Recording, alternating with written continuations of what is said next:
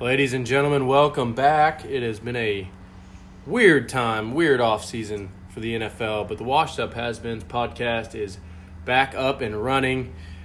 Joining me, Alec Martinez, your host, is the man, Tyler Gibson. Tyler, how you doing, man? Doing good. It's good to be back. It's good to be talking football. Yes. Thankful for that. Hey, I've already said, I love baseball, I love basketball, I love hockey, I love sports, but don't take football away from me. You can take the other ones. If that's a sacrifice I have to make, okay, but do not take football away from me. Yeah, I think we've all learned, that life can go on thus far through the sports that we have been missing. But I do think it would be a little bit tougher. I'm tired of watching Costa Rican soccer and Korean baseball. It's just, but why don't we go ahead and jump into things? We're not going to cover all of the news and notes that's happened this offseason. Tyler and I had a plan for the offseason. Everything kind of got a wrench thrown in those plans. But we are going to cover a couple things just that have happened recently that we think are important. First one in the last month, Carlos Hyde signing with the Seattle Seahawks. I think that's big for two reasons. The number one means he didn't sign with Philadelphia. And that's big for Miles Sanders, who we are going to talk about later. But I also think that that's big for Chris Carson. I don't think that they would have signed Carlos Hyde if Rashard Penny was healthy enough to play. That tells me he's going to start off on the pup. Mm-hmm. And it tells me that maybe Chris Carson either isn't as healthy as he would like to be, or maybe they just don't feel comfortable giving Chris Carson the workload that he should have with DJ Dallas behind him and Travis Homer. Well, I think it definitely says more about Rashad Penny's situation than it does about Chris Carson's. But that being said, they did obviously still feel the need to do that, even though they drafted, DJ Dallas. So it's definitely has some interesting implications that we don't know exactly how it's going to shake out yet. But you did have Carlos Hyde saying everybody knows that Chris Carson's the starter. So we'll see. Just maybe proceed with caution when you're looking at Chris Carson. Some other news: Dalvin Cook has decided to hold out. Said he's not going to participate in any team activities until he gets a new contract. Not surprised with the way the modern NFL is working. It's pretty common for running backs to do so. Does this? We're in June. Are you scared in redraft come late August? Well, I guess we'll just have to see how this plays out. If it gets ugly like Melvin Gordon's, which honestly, this has kind of started out that way just with hearing the numbers on the two sides, where Dalvin Cook was wanting to get something more in the range of 16, and the Vikings had only offered something around 10, I think. I read that was a little bit of a misleading offer that he was asking for. I've heard that he wants more in the 13 to 14 range, but either way, they're not close. Well, this is the time that you're going to see the agent putting out stuff and this and that, and they're just trying to win the battle of the public and just see if they can get momentum on their side, get some pressure on the club to sign him to what he wants. Like, hey, we need to get this guy back. We're still got our championship window, but we've seen it play out Zeke's way, and we've seen it play out Le'Veon Bell and Melvin Gordon's way, so it's never fun to go through as an owner. Just once again, you're either going to get a steal with him in redraft if he's still holding out, or you're going to get bit in the ass like Le'Veon Bell did a few years ago. So if you are a dynasty owner and you have Dalvin Cook right now, are you holding on to him? If you're not in a rebuild, you're a competing dynasty owner, you're looking to win this year, do you move Dalvin Cook for someone like, I don't know, Miles Sanders, or maybe go a little bit lower, David Montgomery, win a little bit of a package deal? Would you consider moving Dalvin Cook if you're content? I think if you're in a rebuild, you hold on to Dalvin Cook. I'm not moving him at a discount for sure, but I'm definitely willing to hear talks on it. I personally right now, have been talking to the Dalvin Cook owner in our Dynasty League. I'd like to get my hands on him. And I've got an appetite for that risk. It would be fine with me because I do think that he gets a contract done. But, I can't tell you that I'm the most versed person with the Vikings front office. And I don't think they get a deal done. I don't think they will. I think he's been injured too often for them to give him a lot of money. Alexander Mattison did well. Mike Boone did well. So I don't see them giving him. I personally, if I'm a Vikings fan, I wouldn't want him to give him a contract because that's money you're taking away from other areas of the team when you've proven to have a competent backup and you put a full 16 games in Alexander Mattison. I mean, you're looking at a James Conner, Le'Veon Bell situation, in my opinion. Yeah. And so I personally don't think he'll get a contract done. Whether he decides to show up anyway, that's up in the air. Yeah. It's something you're just going to have to take a look at. I mean, I think he's a talented enough player that, for the right deal, I would trade for him. But like I said, if I owned him, I'm not doing a discount on him right now just yet. Just going to have to wait and see. Okay, Dallas Cowboys news. First one, Dak Prescott still hasn't signed a contract. We're Cowboys fans. We're right here in the Dallas area. I don't know what's going on. I don't know who to blame. I think that both sides are they just can't come to an agreement. I think most people at this point, the narrative is that Dak is being greedy. I don't necessarily disagree, but I don't necessarily agree. But I think that they need to come to terms because this team, one, could have the best offense in fantasy football, and two, has a chance to compete for a Super Bowl if Dak Prescott and that team is just all on board and ready to go under Mike McCarthy. Well, I don't have a problem with Dak getting as much money as he can. What just gets on my nerves is just what seems now to have been such fakeness from Dak and all of this, humble team stuff, and he wants to be a leader and this and that, but then he's doing things that are directly going to impact his team and his team's success, all his players. I mean, if if they can't get on the same page, whether it be because of the COVID stuff or because he's not getting the work in with the new playbook or new offense or whatever they're incorporating in and getting familiar with those things, it can have an impact on everybody on the team, whether it be they're in a contract year or if Zeke's trying to get a rushing title and they can't get the offense firing on all cylinders or anything like that. So I just hate to see him. If he doesn't show up, Andy Dalton's a backup. Obviously, we take a hit. The offensive numbers all take a hit, but how big of a hit do you think they take? I think that Vegas would probably only drop their projected wins by maybe one game, 2 max. So, you can probably expect everybody to take a 15 to 20% haircut maybe at worst case scenario in terms of production, but still productive and competent offense. Okay. The other part of the news for the Dallas Cowboys, Zeke tested positive for COVID among other Cowboys and Texans players. We're seeing COVID kind of move south. It's kind of been the trend. Dallas is one of the Dallas and Houston are two of the fastest growing cities in terms of cases, new cases. Does this have any impact on football starting on time?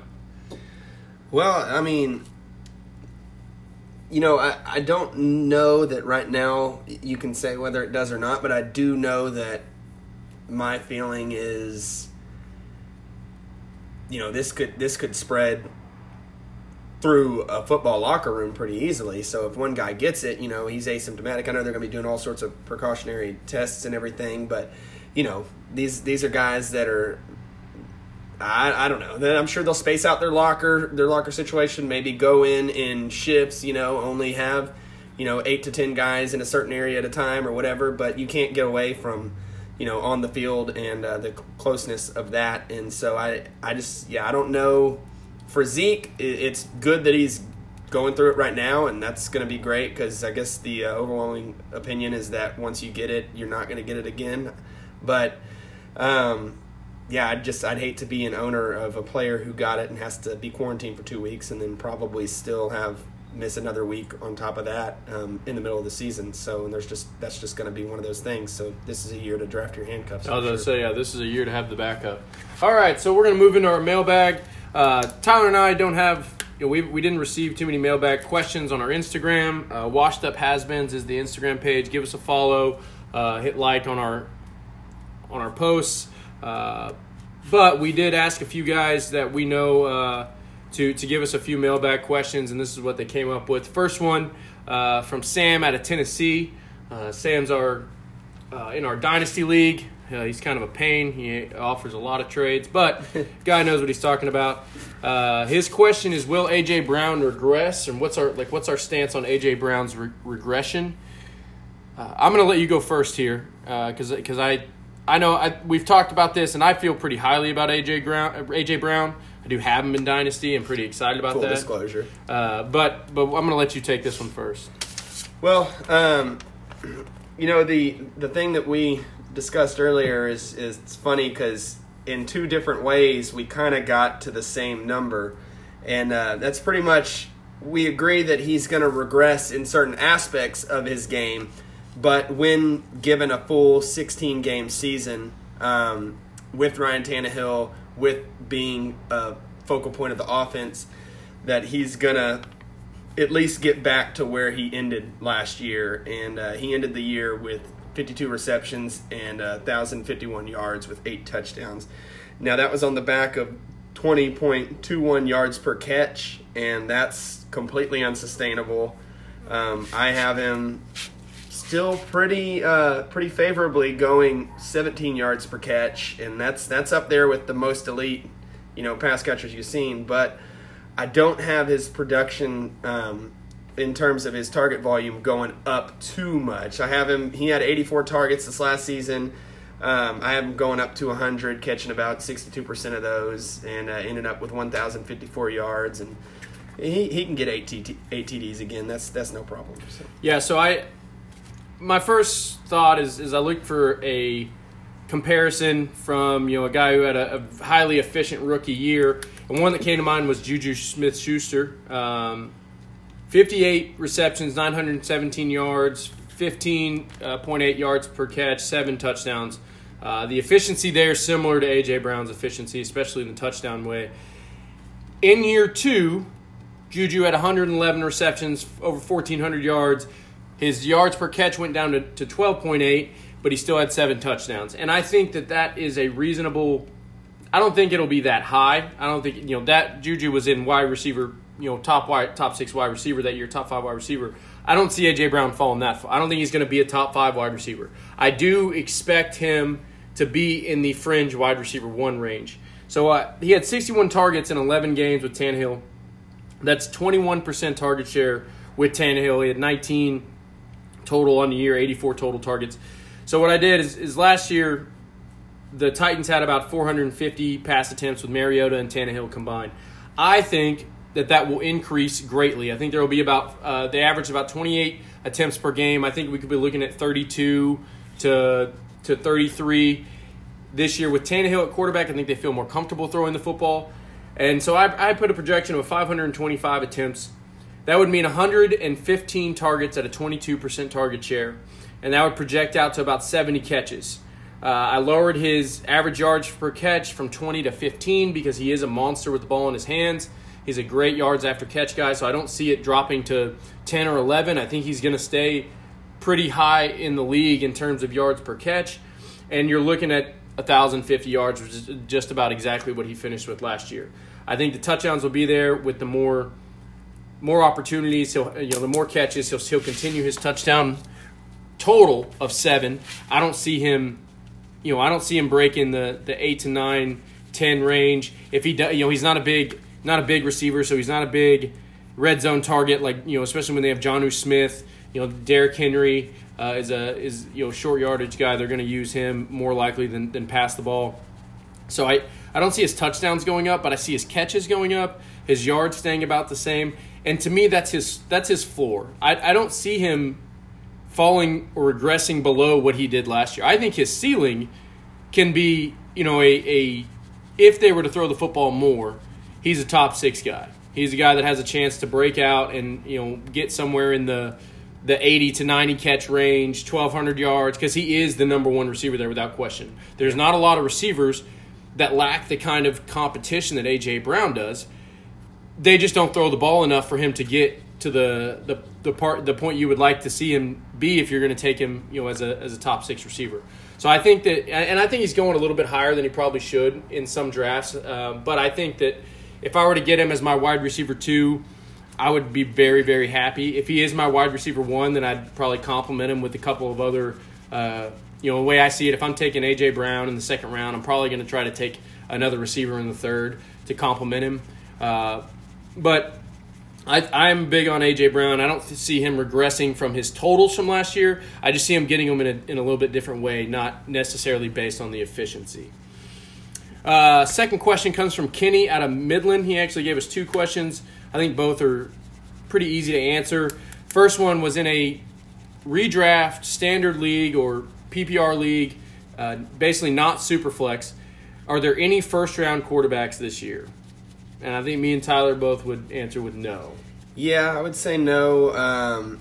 Ultimately, unless your league follows suit and everybody's addressing quarterback in the first 3 rounds, you're going to find yourself behind the 8 ball at other more important positions than in a league that only starts 1 quarterback. So while it is nice to have Mahomes or Lamar, I'd be more comfortable with a couple guys later in the draft and just filling out my roster for those positions that I have to start 2 and 3 skill players at. And mind you, he's asking about a redraft, 1 quarterback league.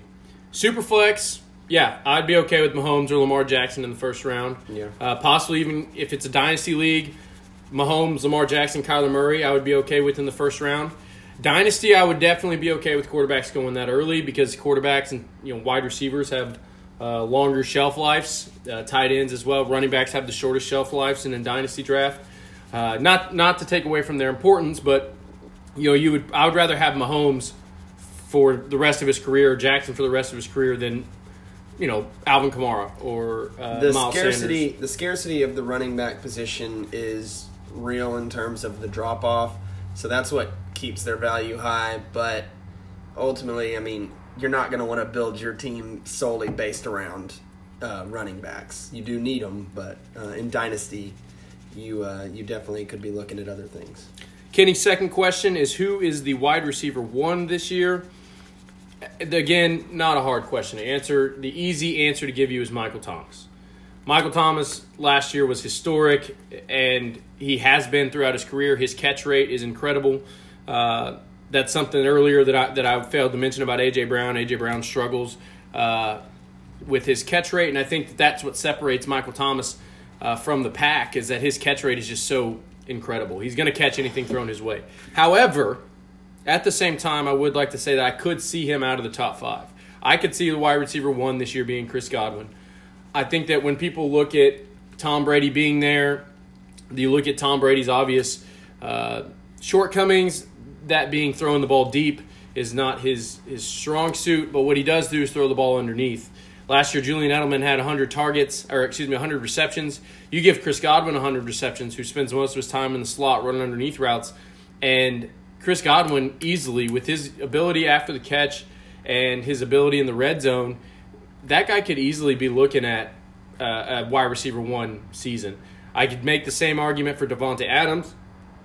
I think Adams is going to have a great season. I could see him being wide receiver 1, but I think I would not be shocked if Michael Thomas didn't finish in the top 5.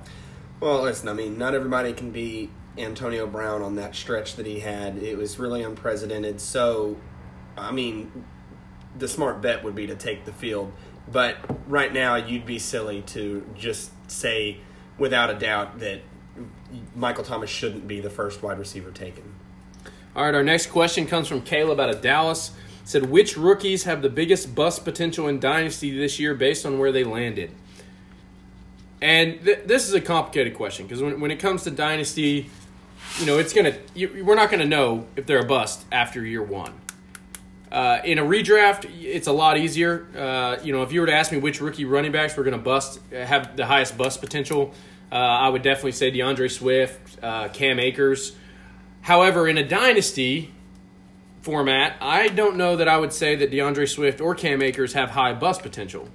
I think the person that has the most bust potential is the guy who everybody's most excited about, and Tyler, I don't know if you agree here, but it's Clyde Edwards-Helaire. Clyde Edwards-Helaire is going so early that you don't really have time to wait for this guy to start contributing. If he ends up being a flex running back, well, then he's a bust. I mean, he's getting drafted in the second round, high in the second round. In redraft. So. So in a dynasty league, if this guy goes in the first or second round and he ends up being a flex play for his career, sure, you want that kind of guy on your team. You want a guy you can put in and know I'm going to get points. I'm going to get a flex play out of it. But he's not. He's busted from what you drafted it at. You drafted him to be an RB1. And so I think Clyde Edwards-Helaire is in the biggest position in a dynasty league to be a bust. Yeah, I mean, in order to be considered a bust candidate, you have to have some type of expectation or hype. And that's definitely what Clyde Edwards-Helaire has right now. So, other guys like Swift or, Akers or whoever, landed in, not the most favorable spots or whatever you want to say. I mean, that's somewhat reflected in ADPs. But with Clyde Edwards-Helaire, he's just climbing and climbing because everybody wants a piece of the Kansas City offense. And I don't blame him. It's just right now where you're drafting him, he pretty much has to meet all the expectations, and that's just going to be tough to do. It could be a little slower getting going than everybody's expecting. But for me, another guy who probably has a lot of hype around him because there's a lot of hype around this team, it's Keyshawn Vaughn joining the Bucs with Brady, with Gronk.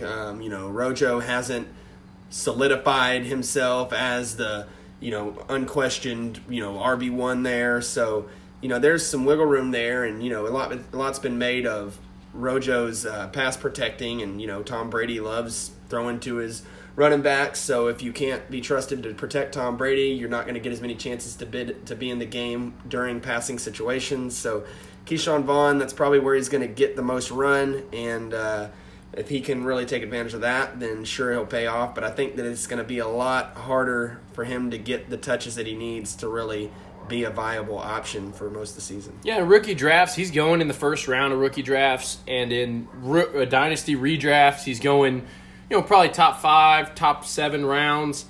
And, me personally, where I stand on Rojo is that Rojo he didn't lose the job. He did really well at the end of the season last year. I think where we see his obvious shortcomings is in the passing game and pass protecting, but it's been noted that he's been working on it this year. He's been putting on weight to take on an extra workload. And I don't know where this narrative that Keyshawn Vaughn is this great third down running back. I know that he graded out well as a pass protector, but it's not like Keyshawn Vaughn is James White. Keyshawn Vaughn is very similar to Ronald Jones. And I think that with Arians' history of being tough on rookie running backs, that Rojo is going to go into the season with an opportunity to solidify himself as the running back to own in Tampa Bay. I think based on the way he ended last season, that he's going to do that. I have full confidence in Ronald Jones. The talent has always been there. He just wasn't able to get it together. And over the last 4, 5, 6 weeks last year, he really was starting to. I mean, there was times where you're watching Ronald Jones playing like, wow, I wish I had that guy on my team. Yeah, I've been a Ronald Jones truther for his whole career. This year so far, I mean, we've only had our dynasty startup that we just did for our washed up has-beens, and I didn't get a piece of him there. I did. Yeah, we'll see. I mean, Ronald Jones is definitely a guy, at the right price. I'll be scooping up maybe before some other people will. Maybe, I mean, I haven't looked at their ADPs for redraft right now. I don't know who's going first, but I would still take Ronald Jones over Keyshawn Vaughn first in a redraft league for sure. Yeah, you look at the rookie drafts, and you're probably looking at Clyde Edwards-Helaire, Joe Burrow, and Tua going in the first 3 somewhere in that range. Jonathan Taylor, but I think that Jonathan Taylor I think will be fine. I think that Jonathan Taylor will struggle this year because Marlon Mack's going to earn his fair share of touches, but they're not going to re-sign Marlon Mack, and Jonathan Taylor will go forward being I think that him and Nyheim Hines will have a 1-2 punch next year. You'll see Nyheim Hines a lot on third down, Jonathan Taylor in there on first and second.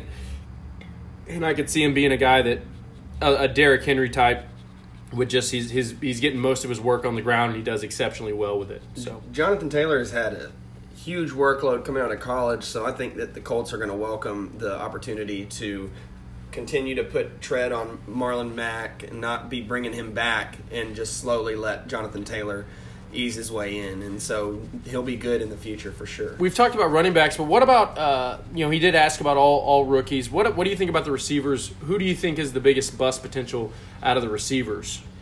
Gosh, well, I'm not the biggest believer in what the Raiders are doing, and obviously them drafting Ruggs first.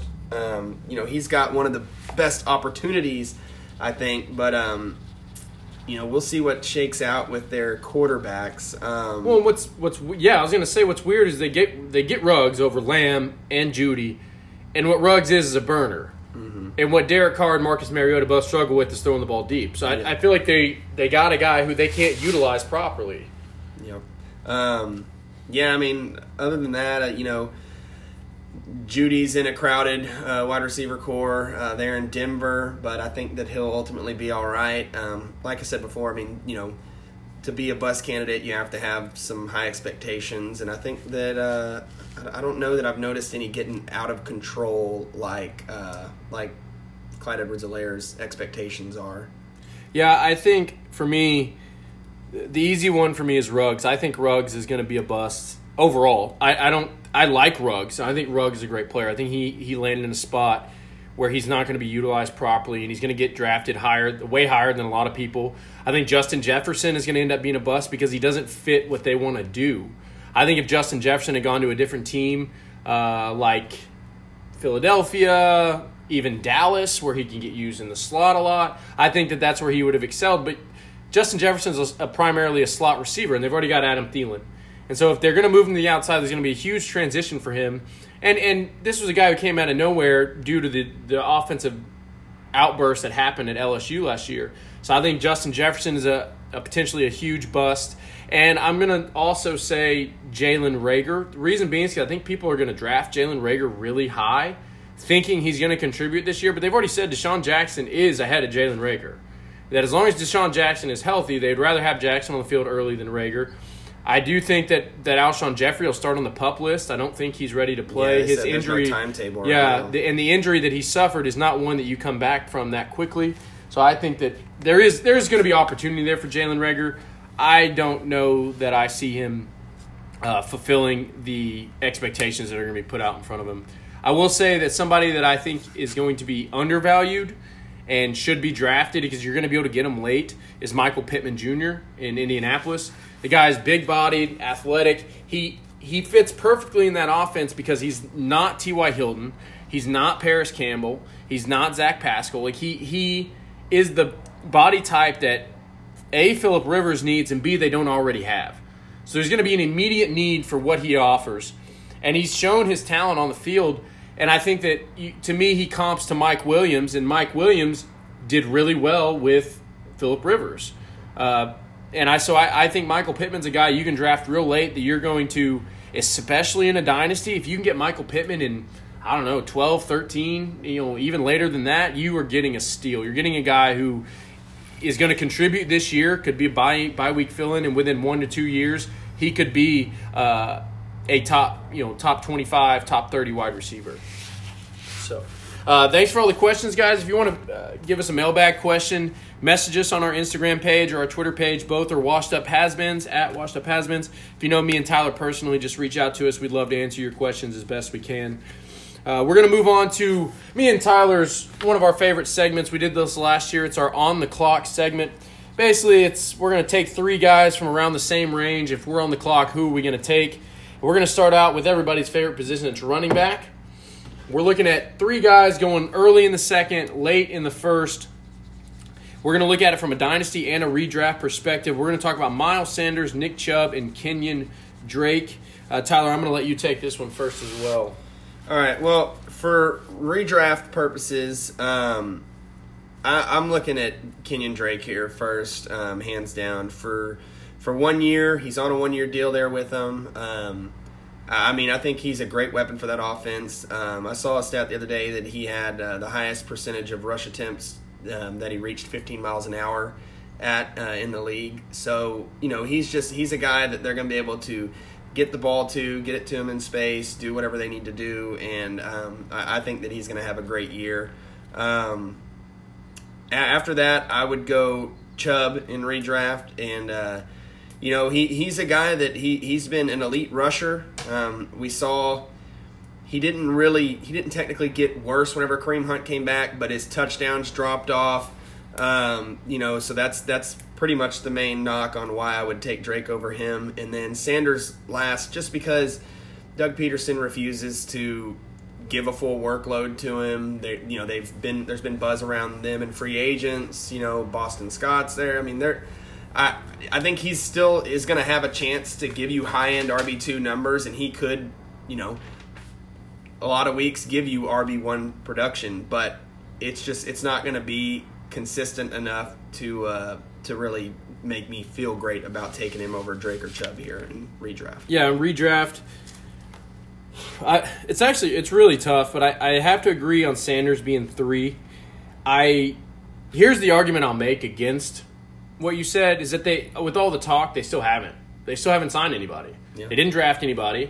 They didn't, they have the opportunity to bring in Devontae Freeman. He doesn't seem to want to go anywhere where he's going to have to split carries. He wants to wait for somebody to get hurt and try to get a job there.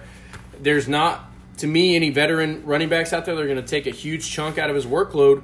And when he got the opportunity last year, I statted out his projections based on what happened after Jordan Howard went down. And if that had been his full 16-game season, he had 256 carries. He would have had 256 carries for over 1,100 yards, 64 receptions for over 650 yards. He did struggle to find the end zone. A big part of that was he only had 14 carries inside the 10, only 6 inside the 5. And that's how, he only had 3 touchdowns all year, 2 in the red zone. They both came on his carries inside the 5. That says a lot about where they're going to use him. But if you look behind him, Corey Clement, Boston Scott, those guys aren't going to take too much away from him. So I wouldn't be mad at you if you took Miles Sanders, but I agree that there's something just doesn't feel right. It feels like Doug Peterson is going to screw that up because Doug Peterson does not historically like to use one bell cow running back. Well, let me say also, last year the Eagles could not buy health. Everybody was hurt for the Eagles. So if they have Deshaun Jackson healthy, Alshon Jeffrey gets back, they added Jalen Reagor. I mean, so it's not just the running back committee. There just weren't very many mouths to feed there. Yeah, I mean, it'll take away from his, especially from his receiving totals. Yeah.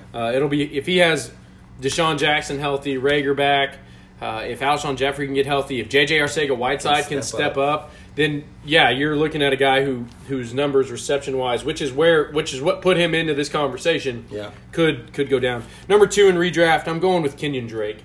I understand that if you took the Cardinals running back 1 position last year, they'd be RB3 throughout the year. That position was, no matter what was happening, you wanted the Cardinals running back 1, and I understand that. And I think that'll be the case this year. I think that Drake will be great. I think however, in all the touchdowns he scored, he had 6 touchdowns inside the 5-yard line last year, but he only had 8 carries inside the 5-yard line. I don't see that kind of efficiency translating, and if he loses some of those touchdowns, then he's fallen down the list a little bit. He didn't put up gaudy numbers. He put up good numbers, and he had a good amount of volume. Mm-hmm. But I could see all of that regressing, especially with the addition of DeAndre Hopkins and what that's going to do to the passing game. But I want to give you a couple stats here. Player A had 303 carries, 1,540 yards, 16 rushing touchdowns, 18 receptions, 206 receiving yards, and 2 receiving touchdowns. Player B had 298 carries, 1,494 yards, 8 rushing touchdowns, 36 receptions, 278 receiving yards, and no rushing touchdowns. Player B is Nick Chubb. Can you tell me who player A is? No, who? It's Derrick Henry. The difference between Derrick Henry and Nick Chubb was touchdowns. And that's it. Derrick Henry's going as a top 5 running back, and the only difference is touchdowns. And here's the other stat for you. Henry had 24 carries inside the 10. 24. Only 16 inside the 5. Nick Chubb was second in the NFL with 32 carries inside the 10. And somehow he only had 4 touchdowns. 4 touchdowns. With 32 carries inside the 10. For comparison, Christian McCaffrey had 10. And also had 32 carries. They tied for the league lead. Last year, under Stefanski, the new head coach in Cleveland, Dalvin Cook had 31 with 11 touchdowns. And that included 9 touchdowns from inside the 5, 21 carries, which led the league inside the 5. In like 14 games, too. They are going to run the ball in the red zone. And the offensive line has improved. They added players to it. They improved it. They are going – Nick Chubb's touchdown total, I think, will rise close to Derrick Henry's 16, an 18 total. Ooh. I think that Nick Chubb could easily see 14 to 16 touchdowns this year. Dang. I definitely agree there's positive regression coming in the touchdown department. That's a lot of touchdowns. All right, put me on. Nick Chubb's my guy for the redraft of those 3. Dynasty, who you taking in those 3?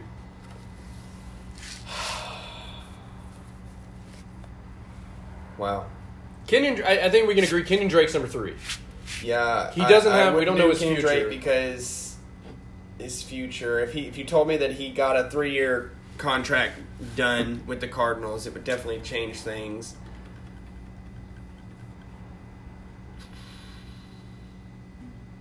I'd probably have to go Chubb first, even though he's got less contract left than Miles Sanders does, but it's just because Miles Sanders' ceiling is capped with Doug Peterson and his philosophies. So probably Chubb, Sanders, Drake. But like I said, if Drake gets a contract, I would have a much harder time with that. Yeah, I'm going Chubb first. With Kareem Hunt being at the end of his deal, they're not going to re-sign. I don't see him re-signing Hunt unless Hunt takes a huge discount. That guy's looking for a pretty good contract. They're not going to give it to him, so they'll probably draft a guy next year that can catch the ball out of the backfield. But Chubb to me is solidified as the Cleveland Browns starting running back in what should be a good offense. They weren't last year, but they should be a really good offense for the next few years. Well, they got that stinker out of the way and all the hype, and so now they should have weight lifted off their shoulders and just play football. Yeah, so we're going to move on now to receivers.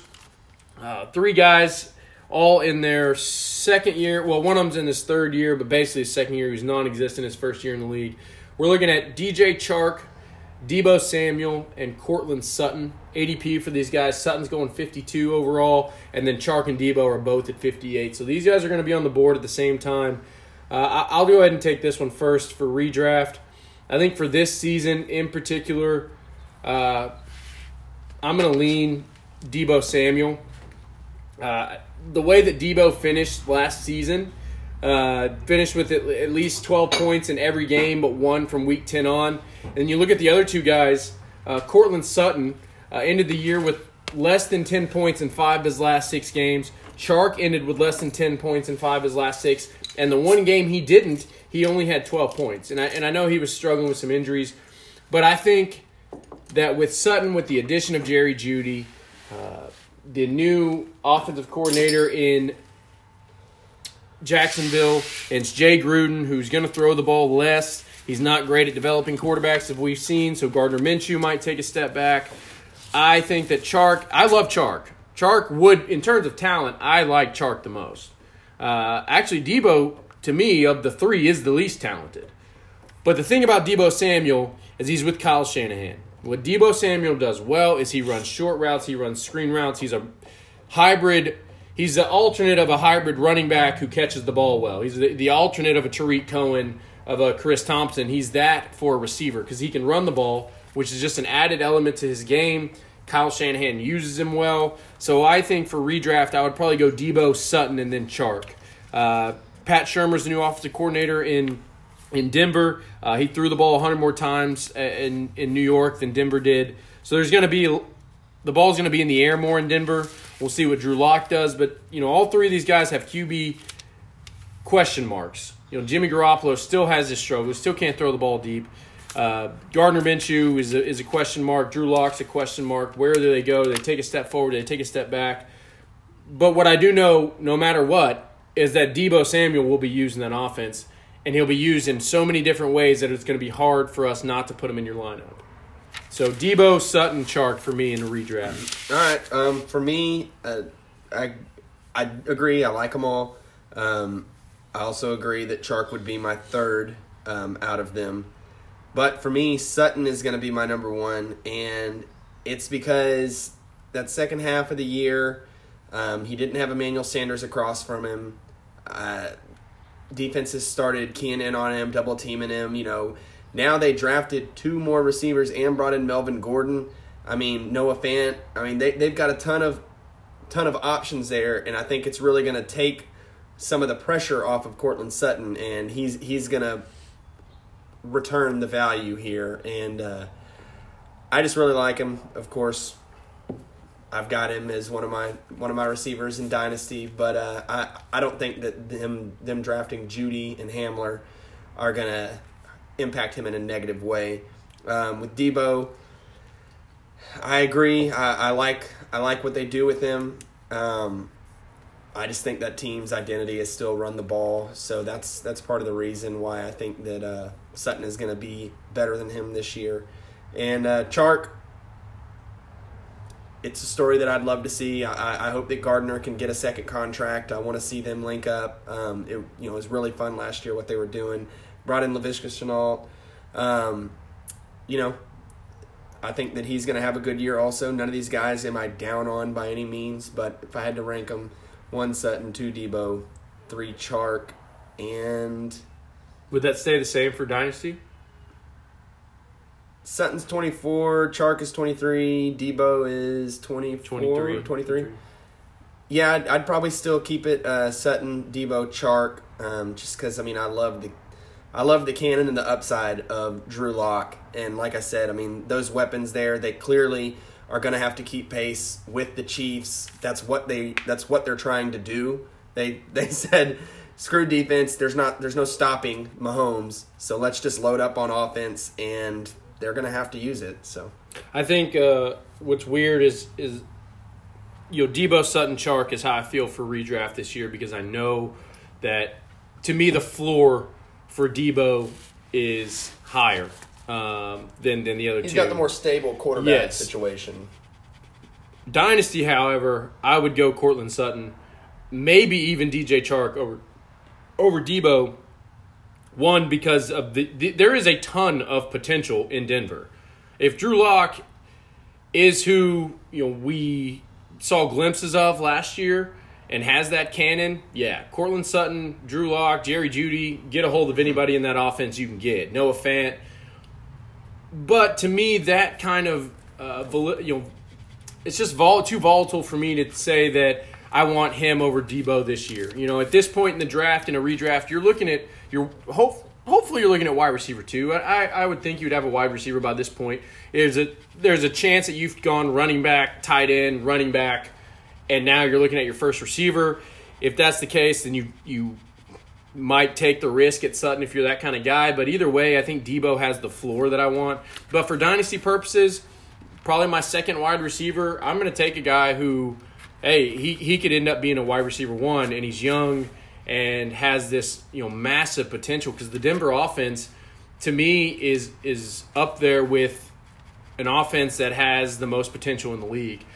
Cincinnati, you can make an argument for that. That offense could end up blowing up in the next 2 years and be incredible. But Denver is an offense that you potentially want a piece of, and now might be the time to get Sutton when he's in the 4th round, 5th round, rather than taking him, letting him go and taking a guy like Debo and watching Sutton become wide receiver 1. And Debo could finish his career being a wide receiver 2 flex guy, and you get that floor for the rest of your career. And Debo is a wide receiver 1, or he's ends up being a guy who kind of fades off because the offense never clicks. So I think Sutton, Debo, Chark is how I'd view dynasty. If you took Chark over Debo, I'd be okay with that too in a dynasty draft.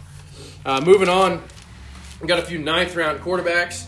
We're gonna have to crack open our history books here. We got a few old guys that go back a little ways. We got Drew Brees, Matt Ryan, and Tom Brady. Tom Brady is not a New England Patriot. He's a Tampa Bay Buccaneer Tom Brady in the 3rd trimester of his career. And then we have Matt Ryan with Atlanta, Drew Brees in New Orleans. Tyler, go ahead and take this one. Yeah, so, I mean, Brady with Gronk, potentially the most elite combination of weapons that he's ever had. I really like it. There's a lot of hype there. I think to get him in the ninth would not be a travesty. You'd have the rest of your team pretty much solidified. You'd be looking for depth, and he's a guy here that should offer you a really safe floor. Matt Ryan, you know what he does. The last 6 years or so, every other year, in the even years, he puts together a high-end quarterback one performance, whether that be finishing second 2 out of the last 4 years, whether that be turning in a seventh finish, anything like that. I think that he has upgraded his weapons over last year. I mean, we've seen Devonta Freeman just flailing around there in Atlanta the last few years after busting out and getting his contract, and now we've got a guy with something to prove in Todd Gurley getting there. I think that's going to help. I really like the addition of Hayden Hurst. I think that he's going to slot right in for Hooper. That's going to be a good combination. They're already running routes together. Matt Ryan has been holding workouts for his team. I think he's going to have a great year. And Breeze, we're just going to see more of the same. He's going to be a great play, high floor, can win you weeks. These are all 3 great options here, but I would go Matt Ryan 1, Drew Brees 2, and Brady 3. Yeah, I love what Tom Brady has around him. I'm very, very big on the Buccaneers offense. I love Ronald Jones. I love Chris Godwin. Chris Godwin to me is the number 1 receiver to own in Dynasty. I think that he fits perfectly with what Tom Brady wants to do. And no disrespect to Julian Edelman, but this is the best underneath receiver that Tom Brady's ever had. And that's saying something about Chris Godwin. It's not taking anything away from Julian Edelman. Julian Edelman is incredible. Danny Amendola was incredible. Wes Welker was incredible. But Chris Godwin underneath is an incredible receiver, an incredible talent. And I think that them two together are going to have a great year. Gronk, is he Gronk of years past? I don't know, but they still have O.J. Howard and Cameron Brate. Those guys are competent NFL tight ends. O.J. Howard, maybe he just needs the right quarterback because O.J. Howard is immensely athletic, and he should be way better than he is in the receiving game. You go on to Matt Ryan. I agree with you on the weapons he's added. I will argue that, it's hard to argue against the even year QB1 for Matt Ryan because I made that argument last year. I was pretty correct. And then what I will say is that Drew Brees, I think, is easily the number 3 in this conversation for redraft and dynasty. I think of the 3 that's going to retire first, it's Drew Brees. I think Drew Brees is the first one to go. This is his last year. And I think that, yes, you say, he's finally has a competent second receiver in Emmanuel Sanders. I don't think Emmanuel Sanders is any better than Ted Ginn was this time in his career. I would disagree. I thought Emmanuel Sanders was pretty good at San Francisco last year, and he was having a pretty good year in Denver. So now get him the best quarterback out of those other 2 situations. I think that he's I don't think Ted Ginn has ever been bad. I think Ted Ginn's a pretty solid guy. He runs the deep route better than almost anybody. He's a 9-route guy. I like Ted Ginn, but I don't see them being that much different. I don't think Emmanuel Sanders – the other honestly, I think it kind of takes away from Drew Brees because Emmanuel Sanders doesn't run the deep route like Ted Ginn does. He doesn't have that breakaway speed. Emmanuel Sanders is an older Michael Thomas. Yeah. So, I mean, I don't know what having those guys on both sides is going to do for him. It's going to help him. It's going to hurt him. I think he would benefit from having a burner because Drew Brees, no matter how old he is, can still sling the football. I don't think they're going to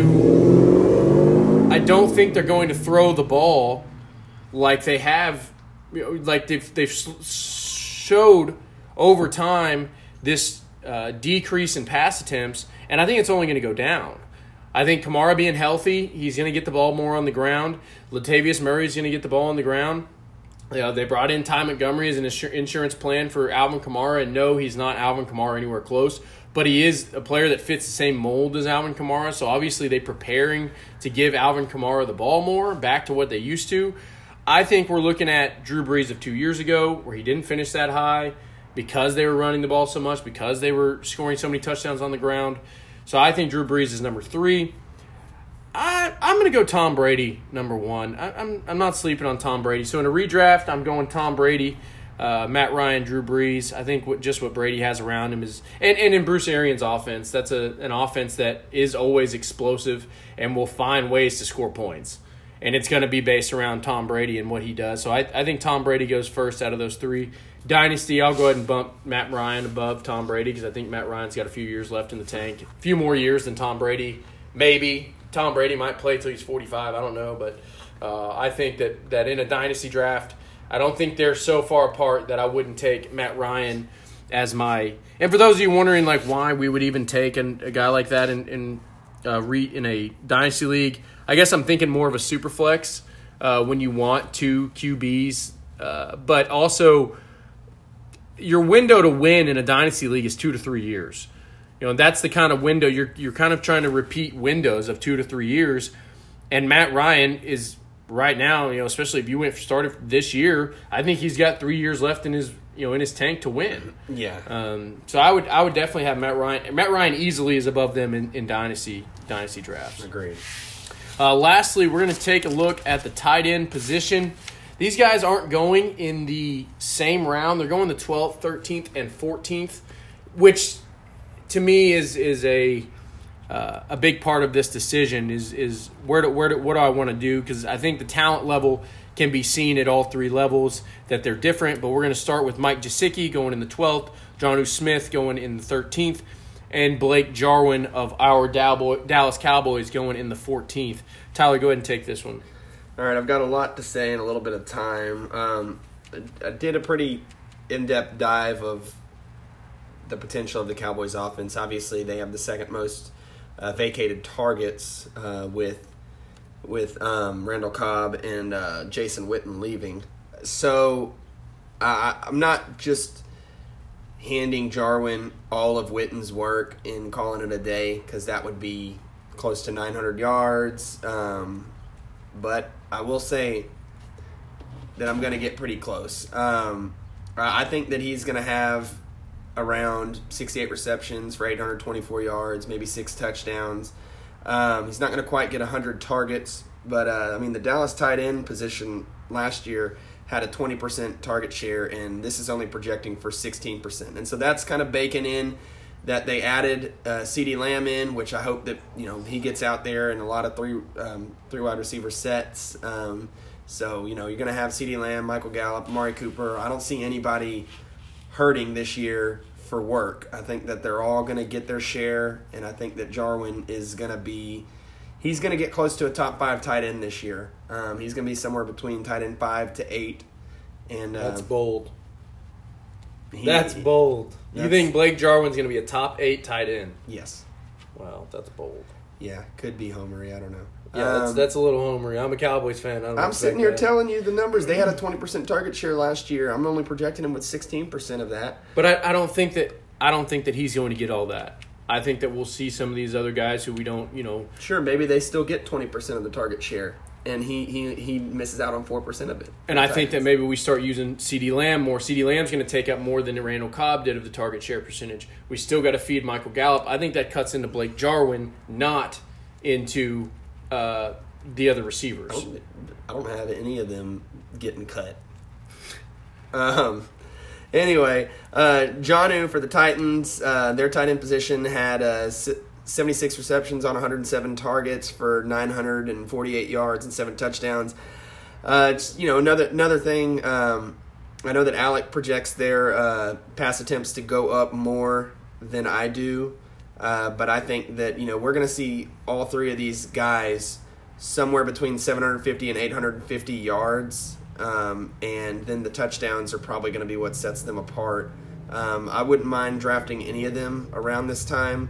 I would probably go Jarwin, Gesicki, Jonnu, and that's I'll be honest, that's probably just because I would want to have Jarwin over those other guys. But any of them have opportunity here, and I think they've all got great upside to finish in the top 10 of tight ends for sure. For me, I want to look at the numbers. I want to look at are Delanie Walker from 2013 and 2017. Delanie Walker's worst year in Tennessee was 2013, his first year. Was kind of an unknown at that point. Hadn't done much while he was in San Francisco. He had 60 receptions for 571 yards and 6 touchdowns. That was his first year. After that, he never had less than 800 yards, and he had over 63 or more catches in every single year. And that offense, the way it is now, who are you going to throw the ball to besides A.J. Brown? Corey Davis? That sounds miserable. I would much rather throw the ball to Jonnu Smith. You look at some of the other guys that are, to me, Blake Jarwin is at the bottom of this list. I don't want Blake Jarwin. I understand the opportunity, but I don't think that we're going to see him get it like we think he will. I do want to take a look. You look at Mike Gesicki. I love Mike Gesicki's talent. I love what he does and what he's able to do athletically. I think that he's going to have Fitzmagic with him for a good amount of time. Fitzmagic makes things happen. But Fitzmagic also isn't really known to feed the tight ends. He's more of a feed receiver position. And if you look around that time in the draft, I can get guys like Michael Pittman Jr., I can get Preston Williams, I can get Deshaun Jackson, I can get Anthony Miller. All guys I would rather have over Gesicki in the 12th. You could take a quarterback there. There's a lot of quarterback options. There's not really any running back options. Maybe Tony Pollard if you want him. You could take a shot at Darrell Henderson. Zach Moss might be available. Antonio Gibson. I would rather take any of those guys in the 12th round over Gesicki. When I get to the 13th round, I got to get a tight end, and then I'm choosing, okay, do I wait one more round and take Jarwin, or do I take Jonnu Smith? Jonnu Smith, I think, is going to be a top 8 tight end, not Blake Jarwin. And if I can get that in the 13th round, I'm more than happy. I think Jonnu Smith and Gesicki have the same opportunity to be top 8 tight ends with their talent, with their athleticism. Because that's the other thing, too. I don't feel that Blake Jarwin is this super talented pass catcher. The opportunity's there, but I don't think that's going to be something that Blake Jarwin is. He doesn't excel at anything. This guy watched Blake Jarwin a lot. He's not a great pass blocker or a great run blocker. He's not a great receiver. I just don't have the faith in Blake Jarwin that Tyler has, but I do have a lot of faith in Jonnu Smith. I love the Tennessee offense. I think that they are going to be very, very good. I think with the attention that Derrick Henry takes, that it opens it up for the tight end through different play action plays and all that stuff. So for me, it's Jonnu, Gesicki, Jarwin. That translates for me also into Dynasty. It's the same exact thing. Easily, Jarwin at the bottom for me. Tyler, I don't know if that changes for you in Dynasty. I'm not going to be able to put Gesicki for sure as my number one or anything in Dynasty until I see what he's got going on with Tua. I like the upside of Fitzpatrick for any fantasy receiver type guys, but I have no idea what it's going to look like with Tua. Jonnu, I will say, the Titans' tight end stats from last year were the most favorable out of all 3 of these. So if he can just harness the majority of that instead of it being spread between like 4 or 5 guys like it was. Then he probably has the most likely chance to finish the highest out of these 3 guys. And I know that Blake Jarwin's a long shot, but he's my guy. I think both of us would agree that above all 3 of these guys, take Hayden Hurst whenever you can because he's going to be way undervalued in this draft. Definitely. But that's the last piece of advice we have for you. Thanks for joining us here on the Washed Up Has-Beens podcast. We'll be back next Tuesday. Be sure to hit us up on our Instagram or Twitter at Washed Up Has-Beens. Let us know if you have any questions you want us to answer in our mailbag section. We hope you enjoyed the show. It was good to be back. Good to talk football. Any last words, Tyler? Peace out. Have a good night, guys.